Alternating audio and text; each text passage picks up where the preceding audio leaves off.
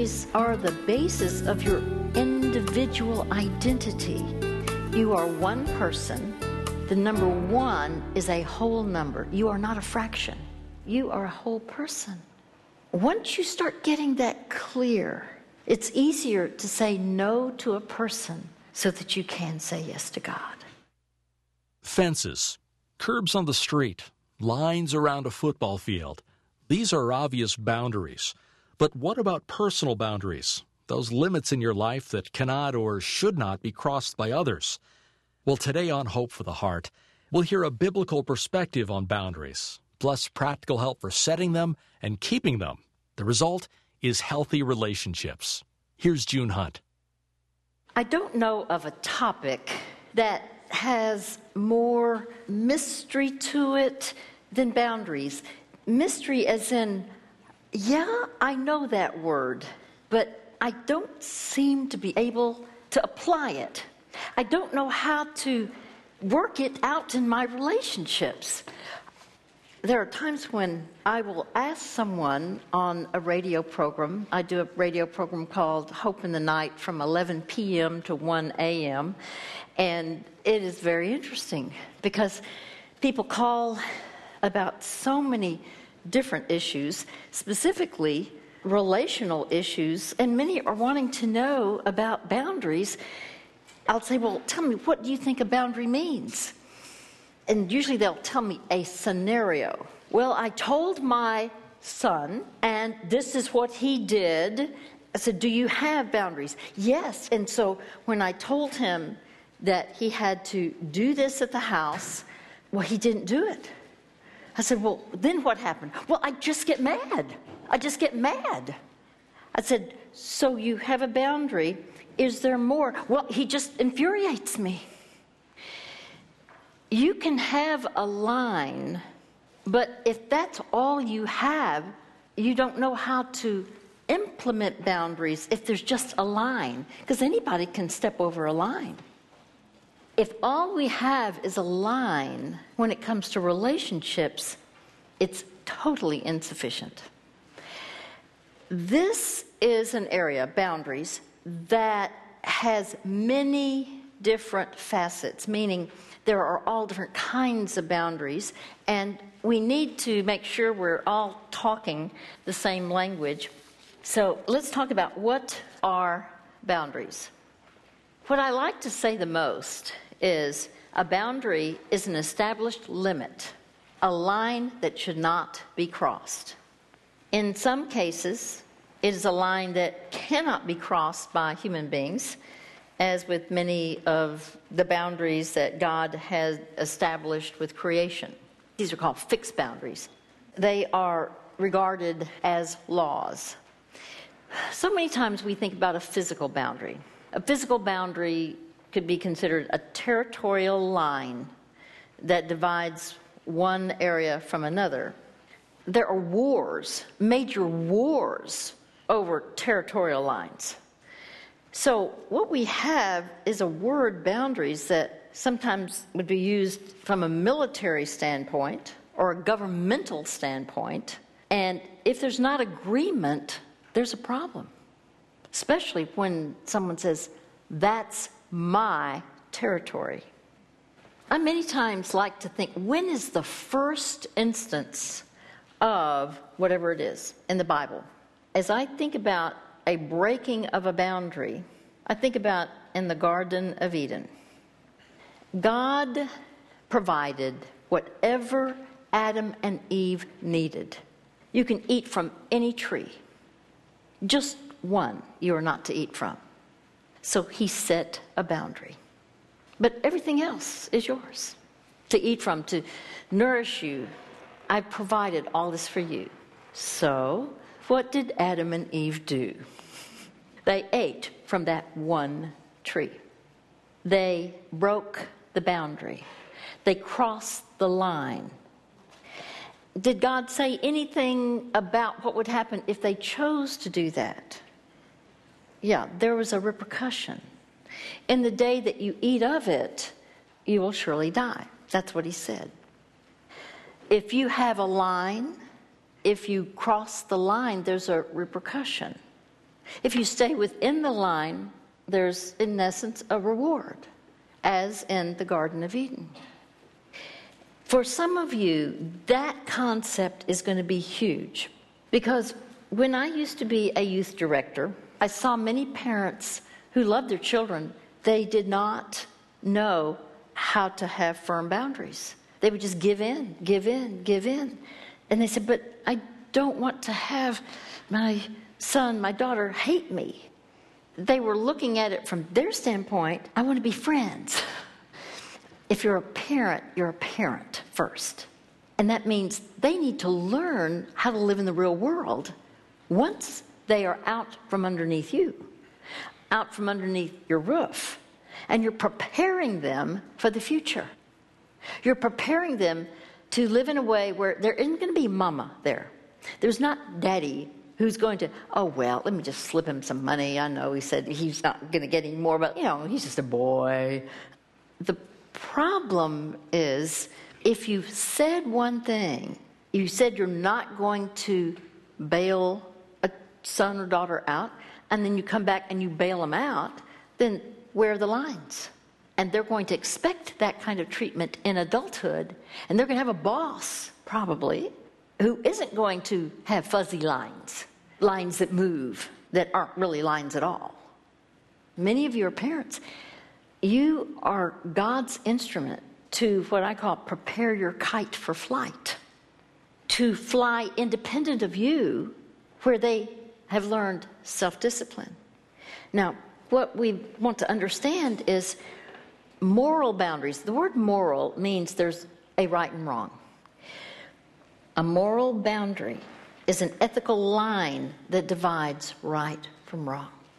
When you communicate a clear, rightful boundary, there needs to be a reward and a repercussion. 2 R's. Reward, repercussion. When a boundary is respected, there is a reward. For Adam and Eve, they could eat anything they want, except for that one tree that they were not to eat from. That was the right they had, the right to eat any place else. But the wrong meant when they crossed the line, there was a repercussion. Think about your life. Are you clear about the areas of right and wrong? When other people are involved, there are going to be people who would like to push your boundaries, tell you that you are not a good person. There will be people who will say that to you.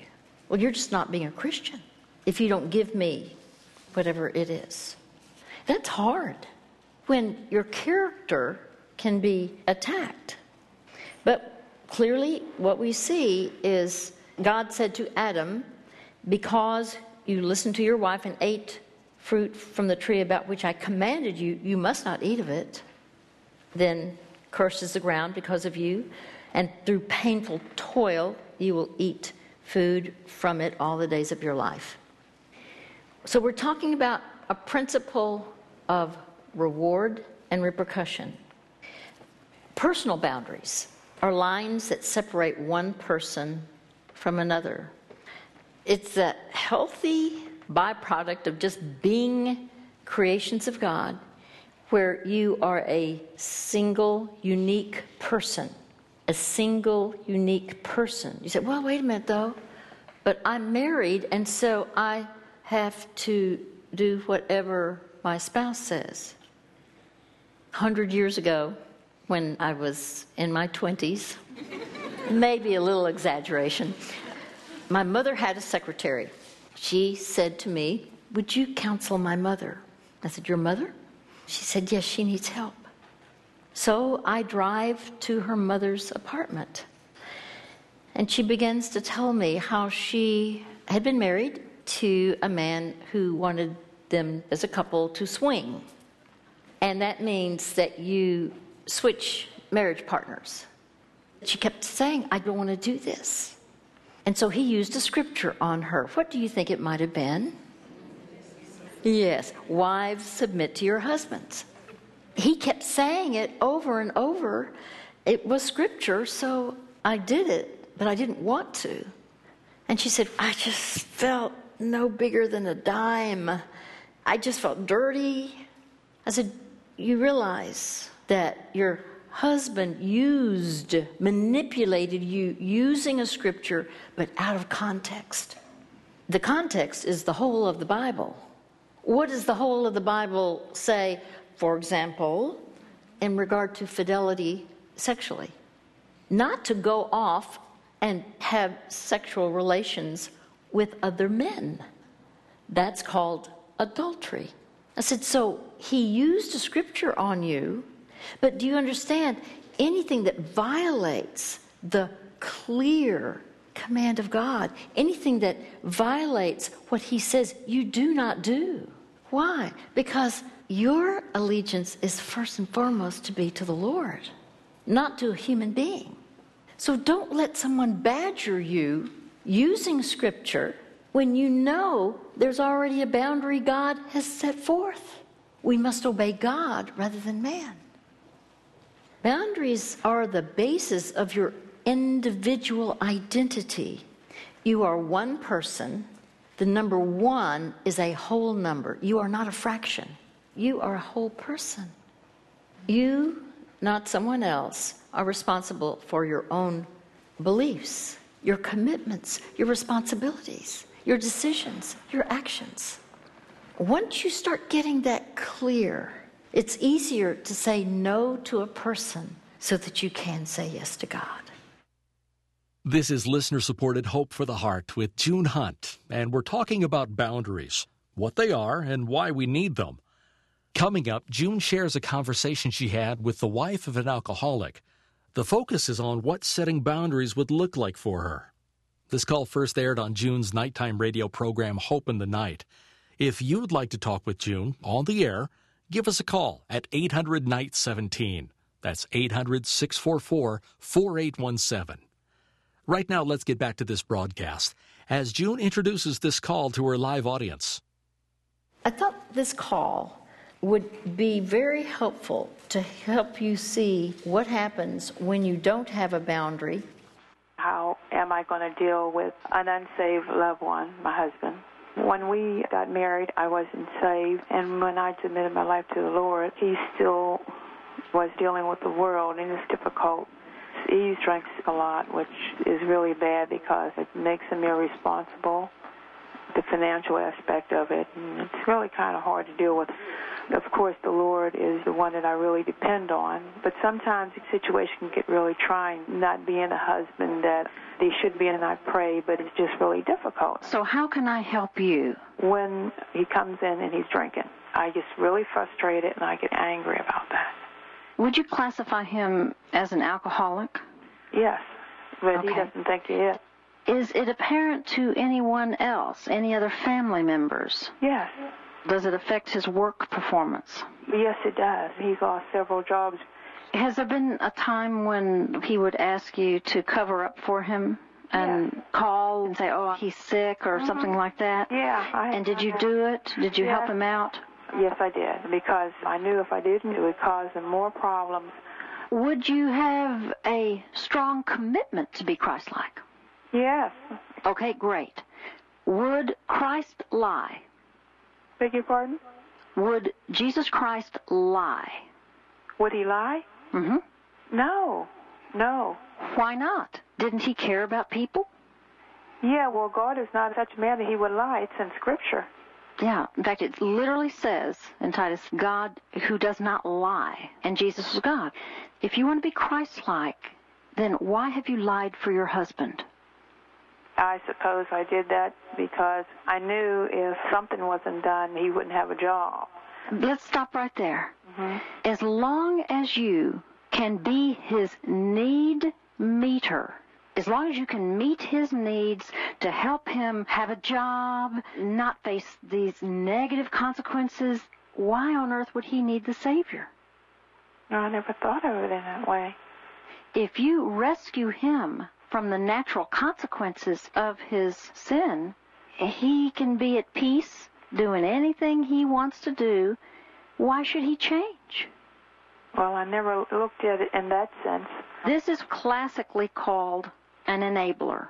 who enable those in negative behavior to stay exactly as they are, to maintain their irresponsibility, because you're the cover-up. You're the enabler. I never really thought of it like that. Think about it. Why is it that some people finally are willing to change after years of having a pattern of life that's negative? Do they change because everything is going great? No, they No. get tired of the situation. And Excellent, excellent. You're thinking right. The reason human beings change is when our negative behavior is painful, it becomes more painful to continue on as we were than to change. We can become so sick of ourselves that finally we're willing to change. You've got to quit being the rescuer. You've got to quit being the enabler. There is one Savior, and you are not him. when he doesn't take responsibility of paying the bills, you're saying that I should just not take that responsibility regardless? Let's consider some other actions first. I would get some type of counseling specifically geared toward the wife of an alcoholic. The word codependency was coined for the person who was living with a person dependent on drugs.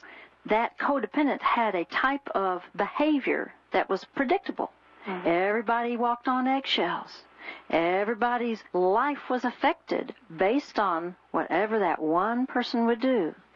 There was often taking more responsibility for everything that actually was in the hands of the alcoholic. So I would suggest that you learn what codependency is all about. Proverbs 13:16 says, every prudent man or woman acts out of knowledge. You need to be knowledgeable. Have you tried crisis intervention? Do you know what I mean by that? You mean go personally to myself? No.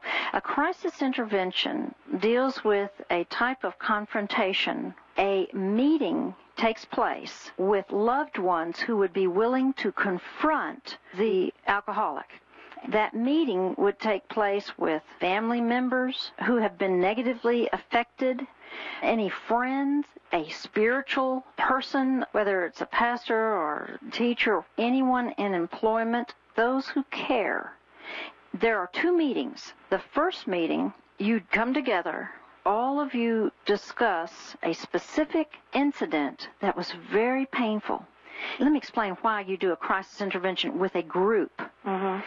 I am going to assume, and I would bet my last dollar, that you have tried to get him to stop this destructive drinking. That's right, I have. And it's getting nowhere, correct? That's very true. Okay.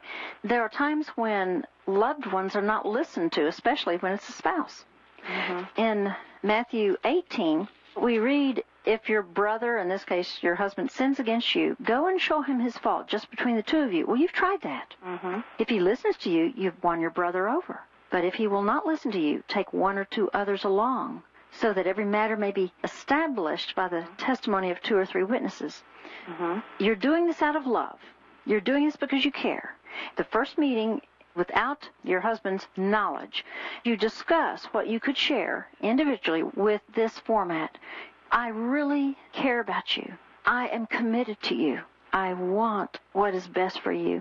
And then they mention a painful situation to help him understand that he needs a changed life. And this is key, that this be a confidential first meeting, because then the next meeting they will know exactly what order in which they will speak when confronting. Proverbs 14:25, it says, a truthful witness saves lives.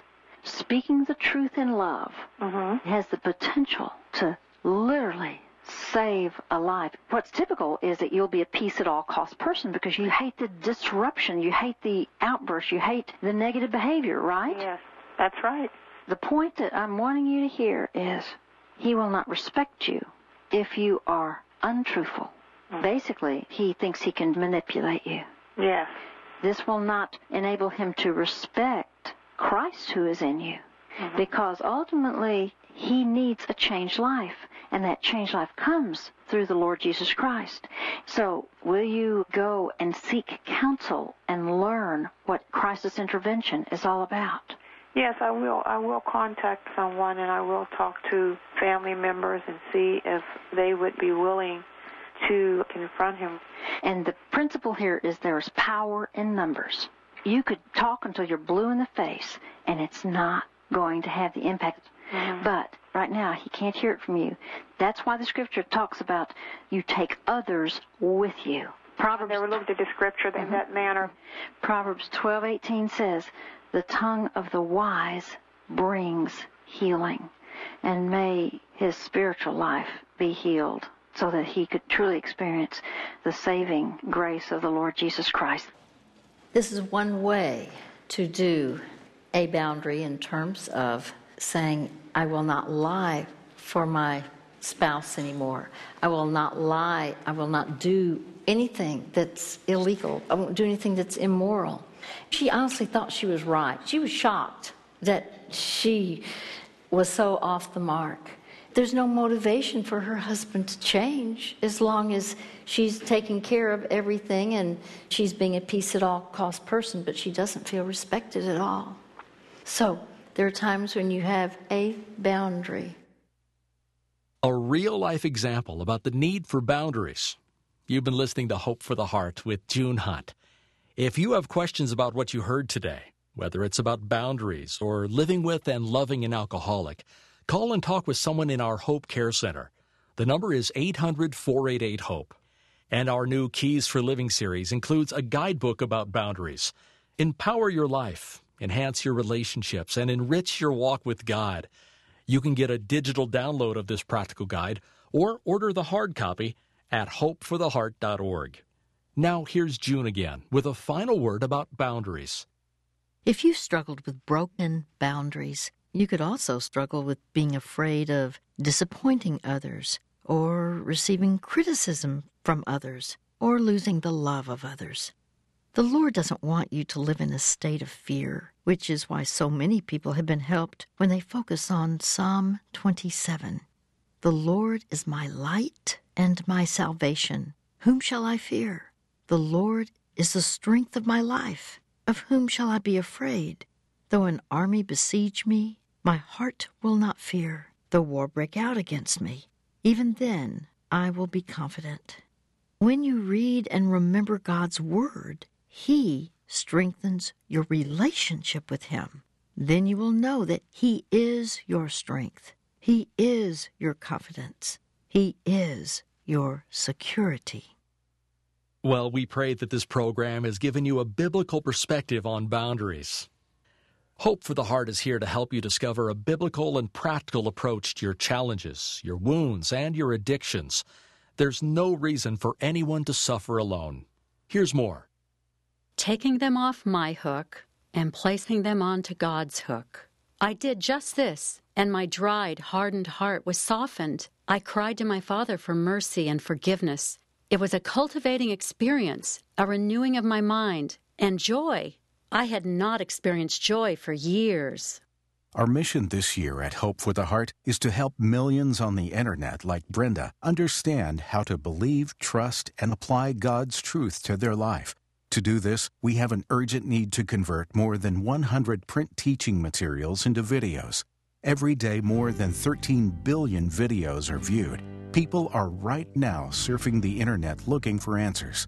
Start your monthly gift of $30 or more today to support this I Hope video project and receive a copy of June's Counseling Through Your Bible handbook. Make this eternal investment at hopefortheheart.org.